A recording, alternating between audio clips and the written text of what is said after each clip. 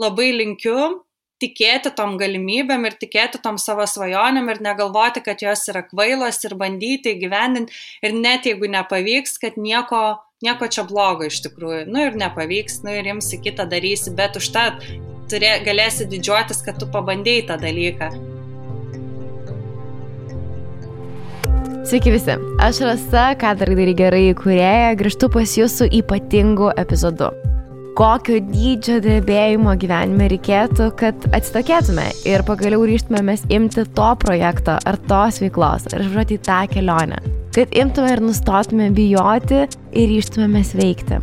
Ačiū labai Simonai, Gėlių kambario įkūrėjai, kuri sutiko atkeliauti į podcastą ir pasidalinti savo istoriją, kuri, žinau, įkvėps daugelį mūsų. O jei po pokalbio norėsis dar, prisijung prie mūsų veiklių moterų klubo, kur išmoksi ir verslo planą kurti, ir finansus valdyti, ir savimi geriau pasirūpinti. Tai mes, Simona, gal ir pradėkime nuo tokios pradžios. Man atrodo, turbūt mažai Vilniečių yra, kurie Švento Stepono gatvėje nebūtų praėję pro tavo pirmą tokį langelį, dabar jau gerokai išsiplėtusią parduotuvę ir pro tas nuostabes gėles. Aš tai išduosiu paslaptį, kiekvieną puokštę, kur užsakinėjau, tai tik iš tavęs lojaliai, nes beprotiškai ne tik gėlės gražios, bet ir tu labai myli tai, ką darai. Ir aš todėl labai norėjau tave pakalbinti, nes tiesiog ten tiek tavęs yra tame versle ir tavo projekte. Tai pakalbėsim apie augimą, pakalbėsim ir sunkumai, kokie buvo. Nežinai, žmonės laikas sako, kad kaip pradėti kažką, o iš tikrųjų, bent jau mano patirtį, tai sunkiau yra toliau tai daryti metai iš metų ir neišsigąsti. Bet papasakok apie pačią pradžią. Prasidėjo nuo to, kad mano močiutė gėlininkė, jinai ir floristikos dėstytoja daugybę metų buvo, po to turėjo tokį didžiulį gėlių augyną, kur ten 1000 gal skirtingų rūšių augalų buvo. Nu, jis buvo kaip mokomasis, kolegijai priklausė, vykdavo ten paskaitos. Aš ten pas ją labai daug laiko būdavau, po pamokų, savaitgaliais ten jai padėdavau, nes man labai patikdavo. Nuo mažens aš tam auginę ir lakstydavau, tai man leisdavo skinti visas gėles, rišti puokštas, ten, o močiutė vis tiek kaip dėstytoja, jinai ten pamokindavo, kaip reikia ten surišti, paaiškindavo, kokias gėlės tinka, kokias netinka. Tai atrodo, kad su tuo ir užaugau ir kaip į kraują augo. Nuo pat mažens mane visi žino, tiek draugai, tiek pažįstami, kad, Simona, gėlių mergaitė ir niekaip taip ir neatsikračiau šito pravardės šitos, nes po to paauglystėj ten ir apželdinimu truputėlį užsiimdavom su močiute, ten aš važiuodavau jai padėti, bet vis tiek to pačiu ir mokiausi to. Ir mane taip sužavėjo, kad aš nusprendžiau išeiti iš vidurinės mokyklos, išeiti profesinę ir pasibaigti floristikos specialybę, kad gaučiau balų stoti į apželdinimą. Toks kažkoks buvo paaugliškas noras. Nors atrodo, kaip man gal to ir nebūtina buvo, bet aš užsispyriau, kad taip reikia. Ir iš tikrųjų, išėjusi į profesinę, kadangi jau nemažai tos floristikos mokėjau, ten teorinės dalies gal pritrūkdavo, bet ten atsiskleidė kiti mano gabumai. Organizavimas renginių ir panašiai. Tada pagalvojau, kad gal reikia mesti tas gėles, atsibodo jos man čia jau vis tiek metų ir būti organizatorė. Tai įstojau mokytis į kultūrinės veiklos vadybą, nes galvojau, kad čia gal vedybų planuotojo būsiu, sujungsiu su gėlėm, čia viskas taip, vis tiek sukosi viskas, kad ir ką beeičiau kitą pusę, vis tiek sukosi, kad įtrauksiu ir gėles. Bet ištvėriau gal 1,5 metų. Ir nusprendžiau, kad ne, vis dėlto aš grįžtu prie gėlių, man tai yra labai artima, labai savo, nes visą laiką šalia dirbau tiesiog su gėlėm. Iš pradžių tenai turėjau tokias dirbtuvės, kur draugė siuva vestuvinės sukneles, tai man atsiųsdavo nuotakų vestuviniam puokštam, tai aš taip slapta dirbdavau savo projektėlius tokius turėdavau. Po to grįžau tenai, kur praktiką atlikinėjau, gėlių saloną, tai ten buvo toks labai man didelė mokykla dėl to, kad labai profesionalus floristas ten dirbo ir išmokė daug paslapčių, tiek floristikos prasme, tiek ir pačio kaip valdyti parduotuvę. Man taip atrodė, kad aš viską labai išmokau ir viską labai žinau. Tiesiog gimė ta svajonė, kad vis tiek vieną dieną aš turėsiu savo parduotuvę. Tik tai sakiau, kad man kai bus 40, nes dabar noriu biški pasimėgauti jaunų gyvenimu. Kad ta laisvė, nes jau parduotuvė tai pareigojimas. Bet gavosi taip, kad nesulaukiau aš to 40 ir atsidariau anksčiau. Atvažiavau į Vilnių, irgi norėjau būti vadybininkė, sakiau, nebenoriu tų gėlių, noriu būti vadybininkė, bet išėjau į barą dirbti, bet visada vis tiek šalia, gyvendama 12 kvadratų kambarėlį, darydavau savaitgaliais vestuvinės puokštės. Ten irgi taip iš pažįstamų. Net pamenu vieną kartą pilnas grindis rugiagėlės, čiužinys ir net nėra kur kojas įkelti ir tiesiog tarp gėlių miegi, ten dar draugė ateidavo padėti, naktį dirbi, nes dieną į darbą reikia eiti. Ir net nežinau, ar aš iš to iš tikrųjų išdirbdavau, turbūt daugiau buvo toksai malonumas, man tiesiog tai patikdavo, tas bendravimas, pasiruošimas, ten tų gėlių surinkimas, nes neturint parduotuvės ir užsiimti tokiu kaip ten vestuvėm, ypač nedidelėm, pakankamai sudėtinga, nes tų gėlių vis tiek turi užsipirkti tam tikrą kiekį, o kai nedidelės vestuvės, tai turi ten jau susirinkti po vieną tą žiedelį, kad surinkti tą vestuvinę puokštę, jau negali tiek užsipirkti. Tai va, tai taip visą laiką atrodo šalia ir tas ėjo ir vieną dieną jau sugalvojau, kad jau viskas, ryžausi mesti darbus ir atsidaryti savo. Ir po kelių mėnesių jau, kai ten turėjau atidirbti darbe, ten užbaigti projektus ir nusprendžiau, kad jau viskas išeinu, porą mėnesių pailsiu, jau susiradau patalpas, kokias norėčiau ten ir visą kitą ir ištiko gyvenimiškas toksai įvykis, kad aš susirgau stipriai ir buvau priversta metus pailsėti. Ne mėnesį, o metus. Aha, kaip nesitikėjau šito twisto istorijos. Gal aš taip per nelik intensyviai iš tikrųjų viską pasakoju. Jo, tai tada įvyko lūžis iš tikrųjų didelis.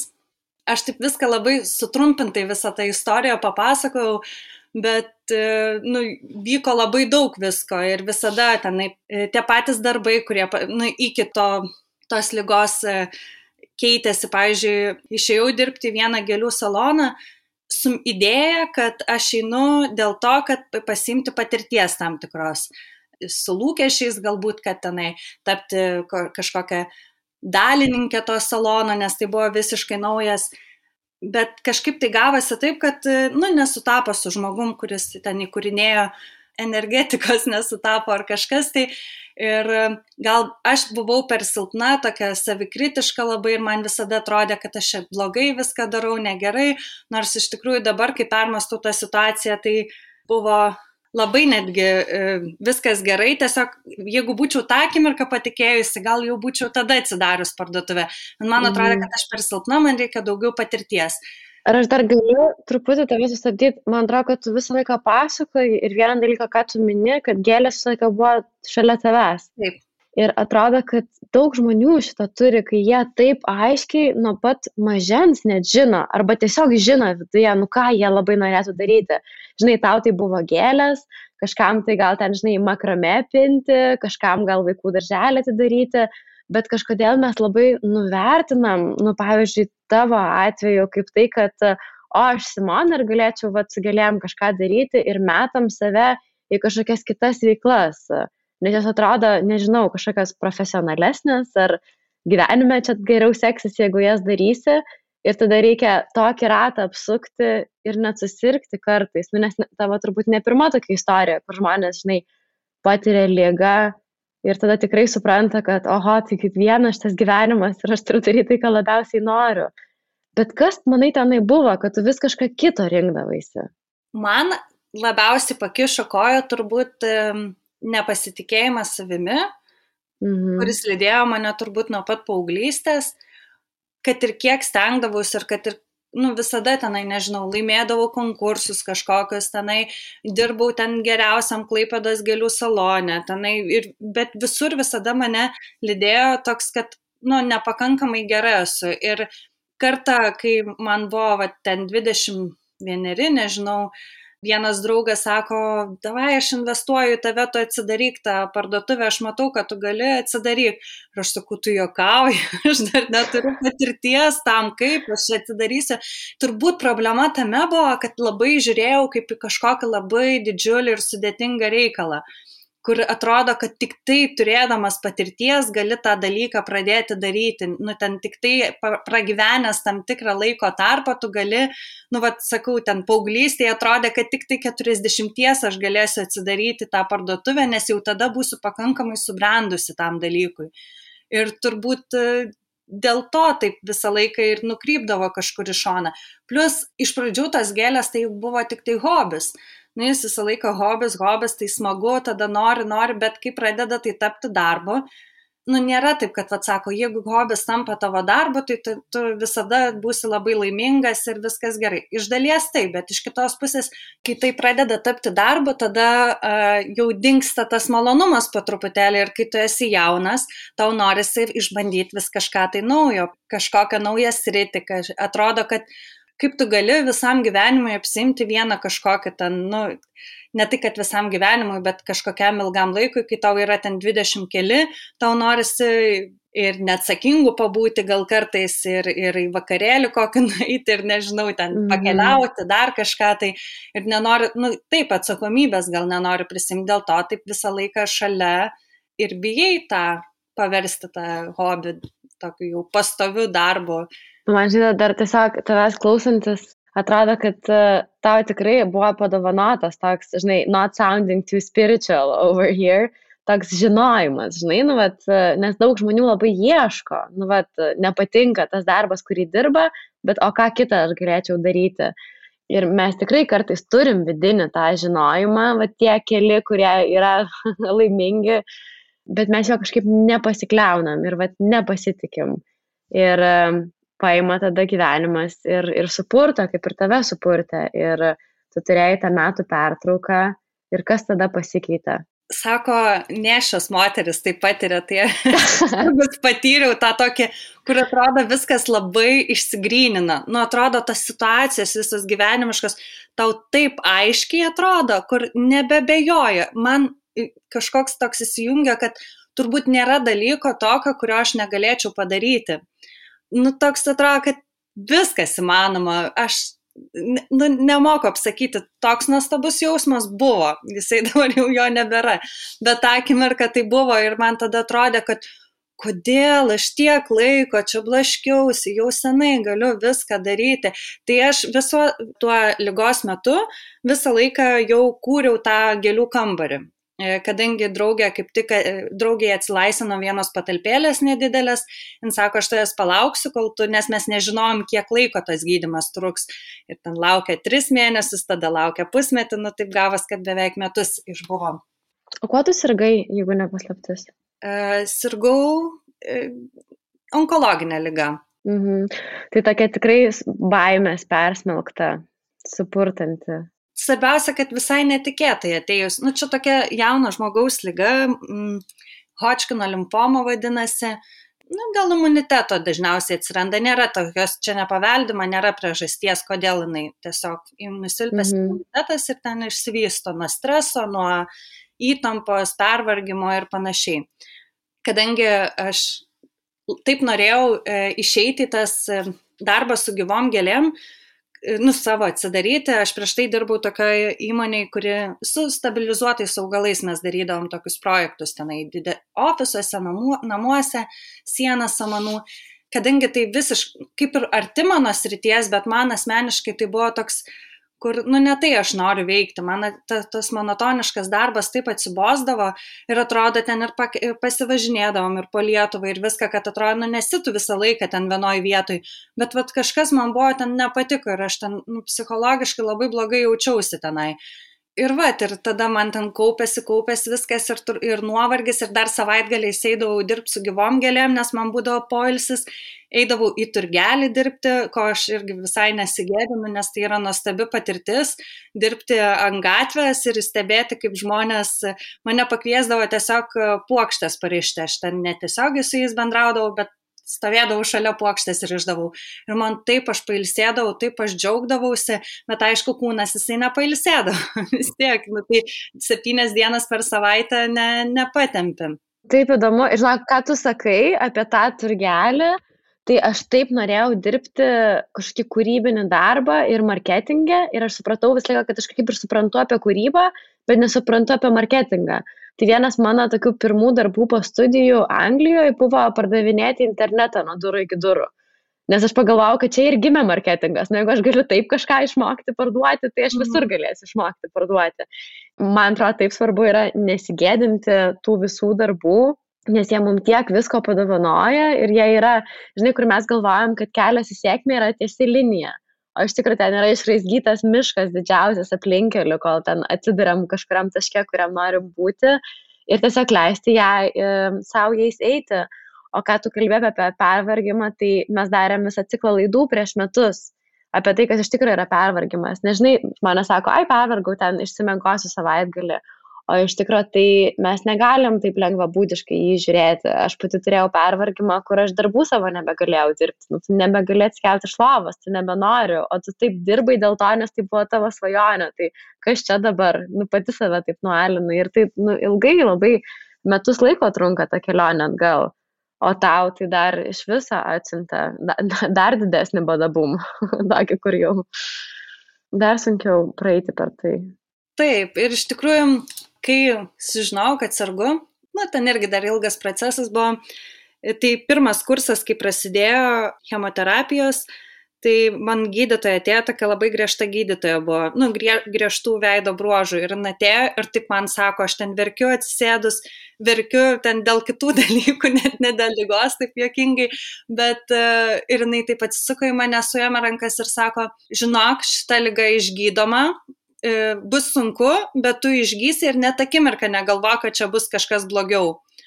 Ir kažkaip tai panašiai. Ir mane jinai taip įtikino tą savo įtaigiu tokiu tonu, kad nuo tos akimirkos aš niekarto nepagalvojau apskritai, kad tai onkologinė liga. Aš pamiršau tą faktą. Tiesiog galvoju, tai liga, čia pasigydysiu ir praeis. Ir, kadangi man įsijungia tas toksai, kur aš čia viską galiu, viskas įmanoma, toks super didelis optimizmas. Kai būdavo kelios dienos tenai per 3 savaitės, kad aš jausdavausi labai stipri ir gerai, tai tas dienas tiesiog ruošiau viską gėlių kambariui. Tai pradėjau nuo tokių smulkmenų tenai, iš tų stabilizuotų augaliukų, ten tokius ramybės kampelius dariau. Pati sugalvojau, kad čia mano ramybės kampelis, nes turiu būti namie, niekur negaliu išvažiuoti, tai gamtos lopinėlius tokį į stiklą darydavau, kad žmonės turėtų kur pailsinti akis. Tada ten vokelius dariau, ten irgi su tokiam pokštytėm, kad dovanų vokeliai, maždaug, kad turėčiau kažkokią pastoviai veiklą, kuri mane nuramina, neleidžia man pasiduoti, nukreipti mintis ir negalvoti, kaip bus, o tiesiog turėjau tikslą, kad baigsis 9 mėnesių kursas ir aš išvažiuoju į Vilnių ir atsidarau gėlių kambarį. Tik man dar atrodė viskas daug paprasčiau, nes man atrodė, kad aš po tų 9 mėnesių labai gerai jausiuos, būsiu super energinga ir viskas man ten pavyks, susiremontuosiu, pasidarysiu ir savo sėdėsiu ir žmonės tik eis visi, tik pirks tas gėles, bet nebuvo tai. Bet džiaugiuosi, kad buvo apie ką svajoti ir buvo tas tikslas. Tai, ką aš sukūriau per tos 9 mėnesius, tai ir logotipas, ir ten veidas gėlių kambario, ir idėja, tie visi tekstai, kurie ten parašyti, nes dabar aš jau paprašiau rašau, bet jeigu pažiūrėjus tos pirmus metus, ką aš rašydavau po nuotraukom, tai tikrai ten žiauriai stengiausi tą istoriją kurti ir labai nuoširdžiai, tai nebuvo nieko pameluota, tai viskas iš mano gyvenimo. Tiesiog per tuos 9 mėnesius aš sukoncentravau visą tai, ką kūriau iki to. Tik bijodavau apie tai pagalvoti, ar garsiai užrašyti, ar kažkaip tai, bet tiesiog išgryninau per tuos 9 mėnesius. Tai atsakau, kaip vaiką pagimdžiau. O klausyk, tai gerai, tu atidarai, pasveiksti, turi savo gėlių kambarį ir ten toks žaižaruojantis langas buvo. To Švento Stepono gatvėje. Ir tada? Žodžiu, baigėsi tas mano gydymas, tarkim, gruodžio 4 ar 2 dieną, gruodžio 10 aš jau atidariau gėlių kambarį. Aš pati susikroviau visus daiktus į mašiną, dalį daiktų draugai nuvežė, kol Klaipėdoj buvau, nes esu iš Klaipėdos. Kitas draugas išdažė kambarėlį, aš ten nieko neturėjau, man nereikėjo nieko, nei ten lentynų, ta prasme, aš nenorėjau tos parduotuvės padaryti tokios išlaižytos, labai tokia gėlių salonas. Todėl ir tapo kambarys, nes mažytis ir man reikėjo, kad tai būtų, lyg aš tos namus savo persikėliau į tą kambarį, kad gerai jaučiausi. Nes tikslas buvo susikurti savo darbo vietą, kad nebeiti, neturėti streso, pas kažką eiti ten dirbti, kad tiesiog turėti savo darbo vietą ir savo ramiai darbuotis, rištas pakštytės ir būti laimingai. Atvažiavau, sakau, per kokias ten, aišku, su draugų pagalba, bet per kokias ten 5 kiek ten dienų susitvarkiau, susidėjau daiktus, išsidažiau dar spintą ir viskas, ir atsidariau. Tai dar noriu paminėti, kad tuo metu labai sunkiai vaikščiau, aplink namą neapeidavau, nes ten, tiesiog nuo vaistų toks poveikis, kad labai sunku vaikščioti. Tai vat su tokia energija aš tiek norėjau, kad man dzin buvo, kad man tas kojas skauda, kad man sunku atsitūpti, atsisėsti, kad negaliu normaliai. Man taip dzin buvo, aš tiesiog ant kėdutės atsisėdus, tenai pagalį prisirišus, dažiau spintą, kur nepasiekiu, nes negaliu atsiklaupti. Ir žodžiu, ten visiškai, dėl to man toks jisai brangus buvo, nes tikrai visą save atidaviau ir įdėjau. Tai ką, atsidariau, padarėm oficialų atidarimą, ten viską įkurtuvės, buvo susirinko daug žmonių, o po to ką, nieko, užeina vienas kitas žmogus, dar plus tiesioginio įėjimo nebuvo, tai toks, kur nusėdi ir laukiam. Pirmas pusmetis tikrai buvo labai sudėtingas, nes į minusą dirbau visą laiką, realiai šeima, kiek padėjo finansiškai, kad išsilaikyti tą pusmetį, nes aš neturėjau jokių santaupų, realiai pradėjau visiškai nuo nulio, ten galiu pasakyti, turėjau 2000 eurų, tai yra parduotuvės atidarimas, kelių mėnesių nuoma, reikia atsiskaičiuoti minimum 3 mėnesių, gėlių užpirkimas, ir dar ten daug visokių, ten jau nešneku, kiek galų galę savęs išlaikymas, dar buto nuoma ir panašiai, aš turėjau 2000 eurų ir man reikėjo juos įtilpti. Tai aš skaitau, kad nuo nulio pradėjau, neturėdama nieko, nes 1000 išleidau vien prieš atidarimą jau. Kažkaip tai sakau, labai daug šeima padėjo, daug draugė padėjo, kuri man pernuomojo patalpas ir palaukdavo, kai nespėdavo ir kažkaip, tai man pasisekė tiesiog, kad aš galėjau tokią pradžią turėti. Iš tikrųjų, kur nepuoliau į kažkokias tai skolas ar panašiai, o kažkaip tai vis tiek išsisukau. Bet vėlgi, kadangi to noro buvo labai daug dirbti, galvoju, gerai, neužeina tie žmonės, tai ką daryti, tai socialiniai tinklai lieka, tai kažkaip per juos žaidžiau, dariau, plus labai aš mėgau tas visas dirbtuvėlės daryti, tai tada atėjo kažkaip iškart pavasaris, tai buvo ten velykiniai vainikai, taip jau prasidėjo, užsimezgė kontaktai, ten tai su vienais, tai su kitais, ir tai po truputį įsivažiavo, kai tai pirmas pusmetis tai visiškai minusinis buvo, kitas pusmetis, gal jau geriau, jau tenai pati susirinkdavo ant nuomas, jau nereikdavo ten prašyti, bet vis tiek, sakyčiau, visi pirmi metai tokie tikrai nesvajonė, kur ten galvoja, kad pridarysi puokščių ir ateisi ir visiems labai, taip žmonės pastebėdavo, bet ir atrodo, aš jau turėjau nemažą pažįstamų ratą Vilniuje, kur visi žinojo, kad aš su gėlėm dirbu, juk visada aš šalia, bet vis tiek, tai nėra pirmo būtinumo prekė, kuri ten, kaip duona ar kažkas ir tai neateina kiekvieną dieną, yra tam tikros šventės ir tu vis tiek turi įsivažiuoti į tą. Ir kai sako verslininkai, kad reikia 4 metų, kada jau, kad verslas tikrai atsistotų ant kojų, tai aš netikėjau tuo, ką jie sako, sakiau, kad gėlių versle tai tikrai nereikia tiek metų. Tai galiu patikrinti, kad tikrai reikia. Net ne 4, gal sakyčiau, gal net ir 4-5, sakyčiau taip.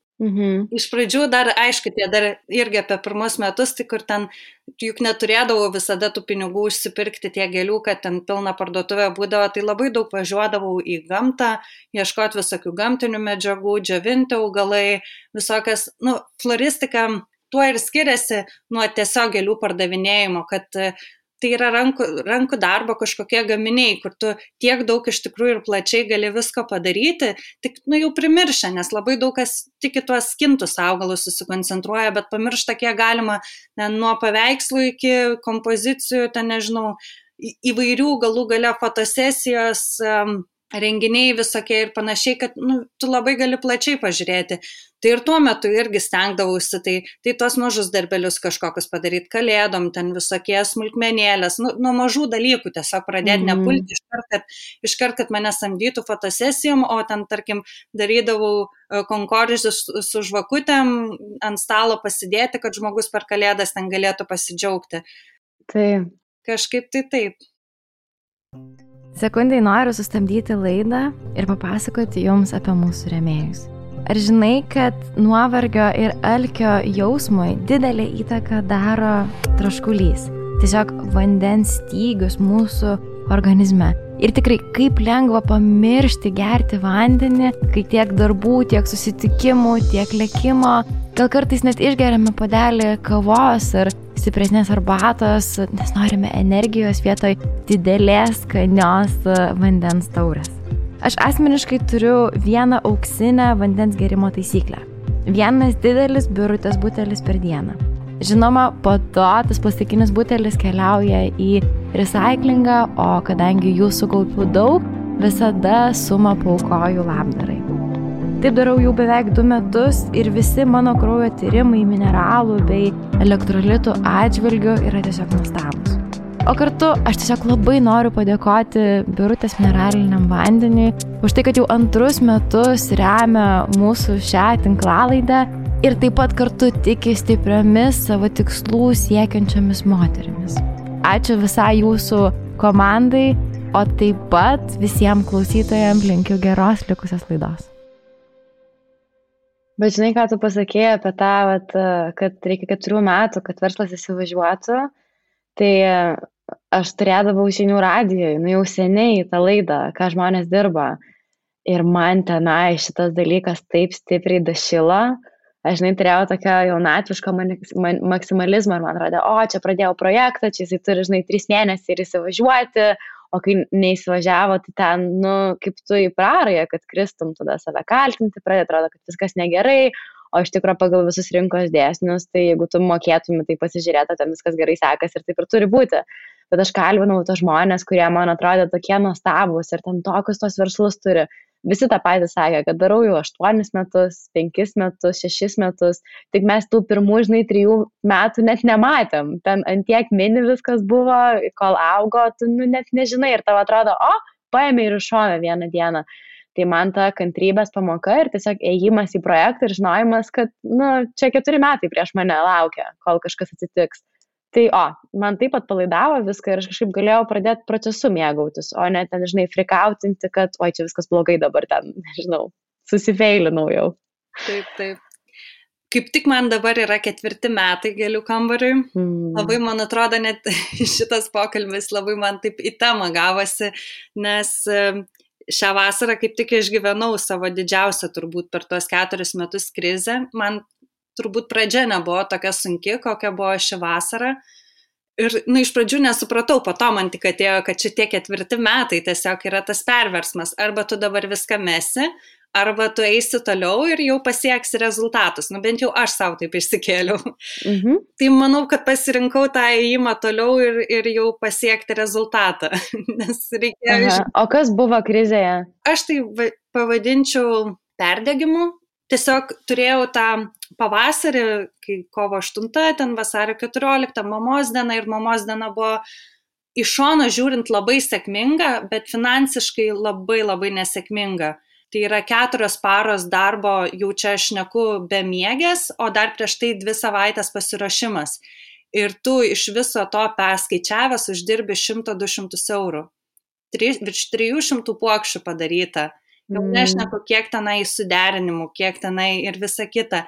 Ir tu uždirbi vos ten kelius šimtus eurų. Aš suprantu, kad tai buvo mano, aš jau išsigryninau, kur buvo klaidos, bet man asmeniškai tai buvo toksai lūžis, kur aš tiesiog praradau iš beveik 300 puokščių, gavau 3 negatyvius atsiliepimus. Tai buvo pirmieji per 4 metus mano turbūt neigiami atsiliepimai, kad nepatiko puokštė, ar tam blogai kažkas buvo. Ir man buvo viskas, aš ten verkiau 2 savaitės, save visiškai nuvertinau, kad esu niekam tikusi verslininkė ir tenai ir floristė ir čia viską blogai darau ir tenai visi kiti daro daug geriau negu aš. Nu ir tiesiog tos mintis turbūt puikiai irgi žinai, kad jos viena po kitos ir dauginasi. Ir tada buvo vasaros sezonas, visi čia džiaugiasi tom vestuvėm, kad prasidėjo, o aš tiesiog ignoravau visas nuotakas ir nepriėmiau nė vienos šventės, ten minimaliai kelias tik tai. Tik tai mano. Taip. Ačiū tau. Nežinojau. Nes nenorėjau nei bendrauti, nei kažkaip ten gilintis, nei galvoti, ką ten daryti, o su vestuvėm šiaip sudėtingas yra darbas, toks ir chaotiškas labai ir daug streso, o aš taip norėjau nuo to streso pailsėti, nors iš kitos pusės tai mane nusmugdino į finansinį nestabilumą. Ir nežinau, kas blogiau, ar finansinis tas nestabilumas, kuris labai irgi kelia stresą, nes tu nebemiegi naktim, ar tas stresas su tom nuotakom. Bet kažkaip džiaugiuosi savo pasirinkimu šituo, nes nors gal aš tenai labai stipriai ir nepailsėjau, bet galbūt bent jau pavyko skirti laiko savo pergalvoti, ko iš tikrųjų noriu ir kaip noriu pakreipti savo tą sritį, ką noriu daryti, kokius sprendimus turiu imti, galų gale kokį režimą ten kažkokį tai įsivesti savo asmeninį, ar tenai ir darbo kažkokią ten rutiną. Tai visai gerai buvo truputėlį nepabijoti ir padaryti ir pertrauką nuo viso to. Ir visi sako, tai juk vasarą vestuvės, sakau, neturėjau aš tų vestuvę. Tai kaip neturėjau? Neturėjau, nenorėjau. Ir iki šiol galvoju, kad aš nežinau, ar aš noriu tų vestuvių, pavyzdžiui, turėti. Bet tada atrodo iš karto baimė įsijungia, bet tai kaip tu čia floristas ir vestuvių neturėsi. Bet galvoju, gal nebūtinai tai standartais reikia vadovautis, jau kai pradėjau, tai irgi visi sakė, ką čia kambarėlė, tai kur čia net žmonėm įeiti nebus, tai kur prekystalis bus, o pas mane nebuvo nei prekystalio, nei erdvės įeiti tą kambarėlį, iš tikrųjų buvo fotelis, stalas ir vienas žmogus galėjo įeiti, o kai turėdom daug gėlių, iš vis nieks negalėdavo įeiti, vos ne prie durų pasiimdavo tas gėlės. Bet kažkaip viskas paėjo ir žmonėm patikdavo ir jie kaip tik įeidavo ir žiūrėdavo kaip labai tokį autentišką dalyką, kur tikrai tokio nebuvau mačiusi nei Vilniui, nei Klaipėdoj ir visi ateidavo ir sakydavo, jo maža erdvės, bet vis tiek kaip jauku, kaip faina čia. Man atrodo ir tas Simonos veidas užaugo per tai, kad stengiausi būti kažkokia kitokia, savo kažkokį tai veidą, savo braižą turėti savo. Ir nebijoti tiesiog daryti su tuo, kas yra. Nes mes taip dažnai norim pradėti verslą ir mes, pažiūrėjau, irgi dabar neužilgo naują platformą launčinsim. Ir atrodo, norisi, kad jinai būtų ten tobula, ten amazing būtų padaryta. Bet aš galbūt žinau, kad tai yra, tik tai man atrodo, kad tai bus amazing. Gal aš dabar sukišiu, 1000 eurų į tai ir tada, mes paleisim ir nebus jokių pardavimų. Taip negalima daryti. Analogija būtų tau išsinuomoti iš karto, kaip dabar turi, didelį saloną, jau ten tikrai daug vietos yra. Tai mano, pavyzdžiui, dabar approachas yra, kad mes minimaliai ten vos investavom, atrodo paprastai, mano ten irgi draugė dizainą padarė ir paleidžiam. Ir jeigu šitas dalykas tikrai bus labai sėkmingas, valio, investuosim ir gerinsim. Jeigu ne, tai, pabandėm. Reikia duoti savo šansus visą laiką pabandyti, bet neinvestavus ten viską, kad ten tobulai būtų. Restoranai dar šitą daro. Atsidaro nuo kokio food trucko ir įsitestuoja, ar tas meniu ten tikrai skanus ir žmonės nori, o iš karto su dėlėm paskolom ten tobulą restoraną. Ir tada užsidaro po pusės metų. Aš dar norėjau paklausti apie tą augimą, o kada taip atsitiko, kad tu persikraustei į didesnės patalpas ir atsirado over the counter ir kiek daugiau žmonių gali užeiti. Turbūt dėl to perėjau, nes pagaliau užaugau tiek, kad galiu pasisamdyti žmogų, pagalbą. Ir dviese mum tam kambariukė, dar plus priimti žmogų, jau nebėra vietos. Kai prasidėjo karantinas, ypatingai kai buvo apribojimai, kad ten tik tai vieną žmogų ir panašiai, o mes jau 2 parduotuviai, 15 kvadratų kambarėlis tikrai daug nesutalpina. Tiesiog aš pradėjau šnekėti garsiai, kad man reikia patalpų, aš noriu išeiti, man reikia didesnės erdvės, aš nebegaliu jau dūstų šitam kambarėlį. Išaugau tiesiog, kad ir kaip jį bemylėjau ir koks jis man bebuvo jaukus, bet aš tiesiog pasijutau, kad aš jau užaugau ir man reikia naujo. Tai kolegė pasiūlė, kad, sako, aš nebenoriu dirbti savaitgaliais, tu eik, sako, į tas didžiasias patalpas, o aš, sako, į tas mažytes, man užteks. Tai taip ir apsikeitėm, kad labai greitai irgi pas mane nieko ilgai nevyksta, ten per savaitgalį viską sunešėm, prisikvietėm draugų, kad padėtų, per savaitgalį apkeitėm visą erdves aukštinkojom ir tiesiog irgi nelaukiam tos dienos, kur, jau kai įsirengsiu, tada atsidarysiu, nieko mes neuždarinėjom, viską dirbom kaip dirbom ir tada po truputį kiekvieną dieną vis ten tos daiktus dėliojomės. Tai dabar jau praėjo, nežinau kiek čia tų mėnesių, tai tik dabar pradeda daiktai savo vietas atrasti iš tikrųjų. Žinai, kai tu paskai, man dar tokia mintis šovė, kad aš irgi taip darau, aš jau kaip pajaučiu, kad kažkas yra teisingas sprendimas, tai aš jau tiesiog tai padarau. Pavyzdžiui, ten pajutau, nors gyvenau Londone ir ten turėjau tikrai gerą darbą, kur labai mylėjau ir labai patiko, kad viskas, noriu pradėti What Do People Do, persikelti gyventi Lietuvą per savaitę. Tiesiog, su visais daiktais, su viskuo, karavanas grįžta. Nes, man atrodo, yra tokie stiprus tie širdies impulsai. Aš esu labai daug kartų pamačiau, su ką darai gerai. Lygiai taip pat prasidėjo. Nes tu visą laiką gali pradėti galvoti ir pergalvoti, tau keltis didesnės patalpas, kokia bus elektros sąskaita, kokios ant savaitgaliais tos darbo valandos. Žinai, tiek protas iš karto pradeda tave gąsdinti, tai reikia tiesiog įsikibs tos drąsos, kur ten, žinai, greitai aplanko, ir tada raidint ją ten ant banglentės atsistojus. Nes tada labai gerus sprendimus nueini, o kitaip tai mes tokios, protas toks bailiukas būna ir atkalbėt gali greitai kažką padaryti. Tikrai taip, labai dažnai taip ir atkalba. Jeigu dabar nedarai, tai po to jau neaišku, ar pavyks padaryti ar ne. Nebent ten kokia ilgalaikis kažkoksai ir labai toks daug laiko užimantis projektas, tai gal tada ir reikia laiko ten apgalvoti, padaryti.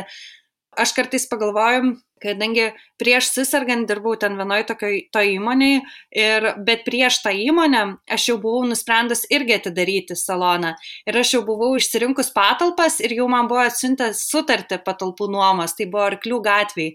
Ir tą dieną, kai man atsiuntė nuomos sutartį, man paskambino iš tos darbovietės, kurioje dirbau ir pakvietė dirbti. Ir aš suabejojau, nes pabijojau, kaip man ten seksis ir aš pasirinkau tą darbą.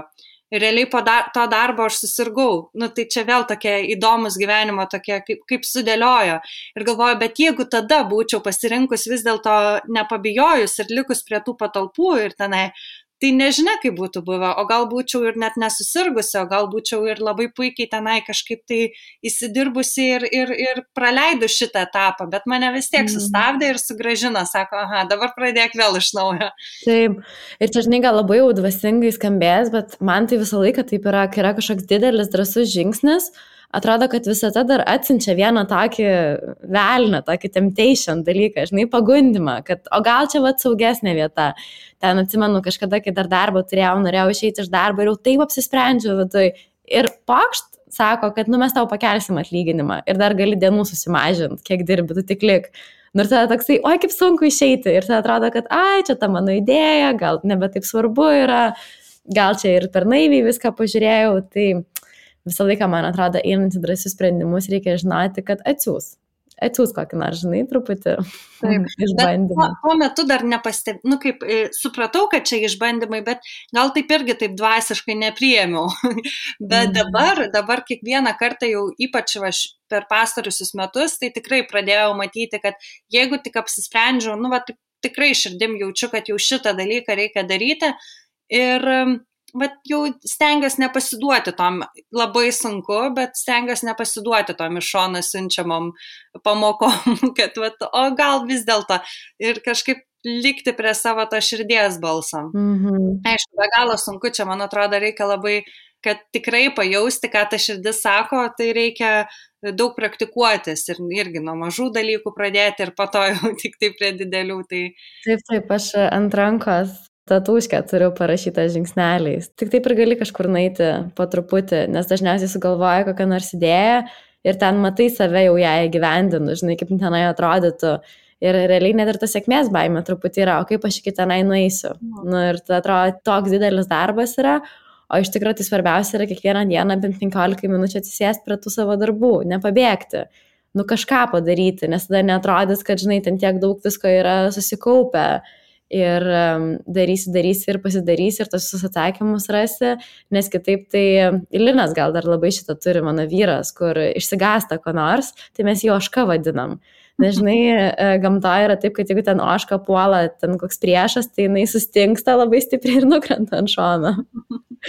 Tai mes atplinai tokią juokingą pravardę davėm ožka, nes jis dažnai išsigąsta ir nukrenta ant šono. Nes atrodo, kad jeigu daryti, tai viską iš karto. O galima ten ir po truputėlį. Nežinau net, ko tavęs čia dar paklausti. Tai gal dar buvo kažkas, ko tu norėjai pasidalinti? Pradėsiu nuo to, kad kadangi aš iš Klaipėdos atvažiavau, ten iš tikrųjų aš tiesiog, taip nuoširdžiai pasakius, mečiau mokslus ir atvažiavau į Vilnių atseit studijuoti, ieškoti savęs ir studijuoti. Bet kodėl aš čia atvažiavau? Tai dėl to, kad man atrodė, kad jų Vilniui, tai nesvarbu, kokia tavo idėja bebūtų, viską galim įgyvendinti. Kad, tikrai čia toks didžiulis galimybių miestas yra, kad mano net pačios tokios kvailiausias idėjos, kurios mano galvoje atrodo kvailos, kad jos yra įgyvendinamos. Ir aš iš tikrųjų visus tos metus, tai jau beveik 7 metai jau Vilniuje esu, visus tos metus šventai tuo tikėjau iki dabar patikiu, kad taip gali būti. Ir man tai padėjo iš tikrųjų ir su gėlių kambariu, nes iš pradžių galvojau, kad tik tai tenai pardavinėsiu puokštės, gėles. Tada galvojau, bet aš šiandien noriu jau tik puokštės. Tada jau pradėjau sakyti po metų, kad aš labai noriu ten su meniniais projektais dirbti. Nors man tai visiškai, aš nesu jokių menų baigus ar kažko tenai. Tai viskas iš pajautimo tiesiog, taip kaip aš įsivaizduoju, matau. Kadangi tokia visada kuklesnė buvau, tai man atrodė, kad jau aš tai tokių dalykų nepasieksiu. Ten kolegos matau daro, man tai čia, jos tai tenai dailės akademiją baigusios, aš tai nebaigiau, man tai nepavyks. Ir man atėjo ir tie meniniai projektai, kuriais aš tenai labai džiaugiuosi ir kurie mane iš tikrųjų papildo labai, nes yra tas kasdieninis darbas ir yra ten, kur tu tiesiog pasikrauni tą energiją.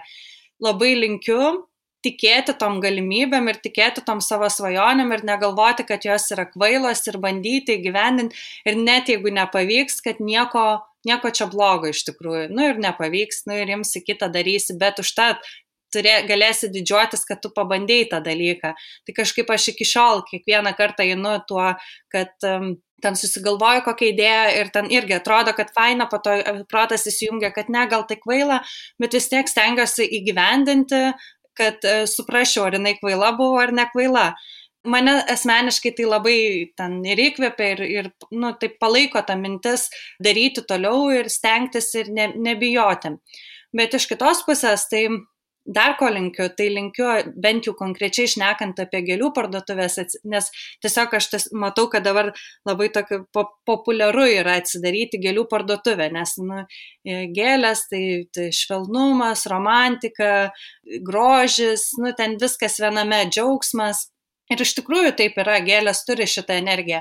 Bet gėlių verslas nėra toksai paprastas iš tikrųjų. Yra ta gražioji dalis, kur romantika, džiaugsmas, visa kita, gėlytės, bet yra ir ta kita dalis, kur tai yra juodas darbas, pavyzdžiui, kaip vazų plovimas, ten tvarkymas, tu juk negalėsi valytojos pasisamdyti, kad tau, ten nuo 1 metų, kad tau viską tvarkytų, gal po 5 metų ir bus ir valytoja, bet pradžioje viską pats turėsi daryti. Ir ten galų gale net, nežinau, pristatymai, gėlės vysta, tu turi per savaitę jas realizuoti tenai, o kai vasarą, pavyzdžiui, buvo karščiai, tai iš viso ten per 2 dienas jos nuvysta, ten ir tu nieko nepadarysi, čia gyvas dalykas. Tada tu turi visada pagalvoti, kaip, ar pas klientą nenuvysta, žodžiu, dabar sunku taip viską sudėlioti, bet kad tai yra labai daug ir tos sudėtingos dalies, kur tai nėra tik tai, kad aš nusipirksiu gėlių, išsinuomosiu gražias patalpas, pasidėsiu kelias vazas ir jau tada prekiausiu. Šitoj srity dirbti gali tada, kai turi didžiulę meilę tam dalykui. Manau, kad tie gėlininkai, floristai, kurie dirba jau ten 10, daugiau, 15, 30 metų, tai jie yra fanatikai gėlių tiesiog. Dėl to, kad čia tu milijonų neužsidirbsi, kažkokio biznio nepadarysi, labai didelio, gali ten kažkiek ten, arba tada turi jau visiškai susikoncentruoti tik tai pardavimus ir jokios kūrybos, jokio grožio, ten tik tai, kad kuo daugiau parduoti. Bet manau, kur tie mažiukai atsidaro, tai jie nori ir tos kūrybos.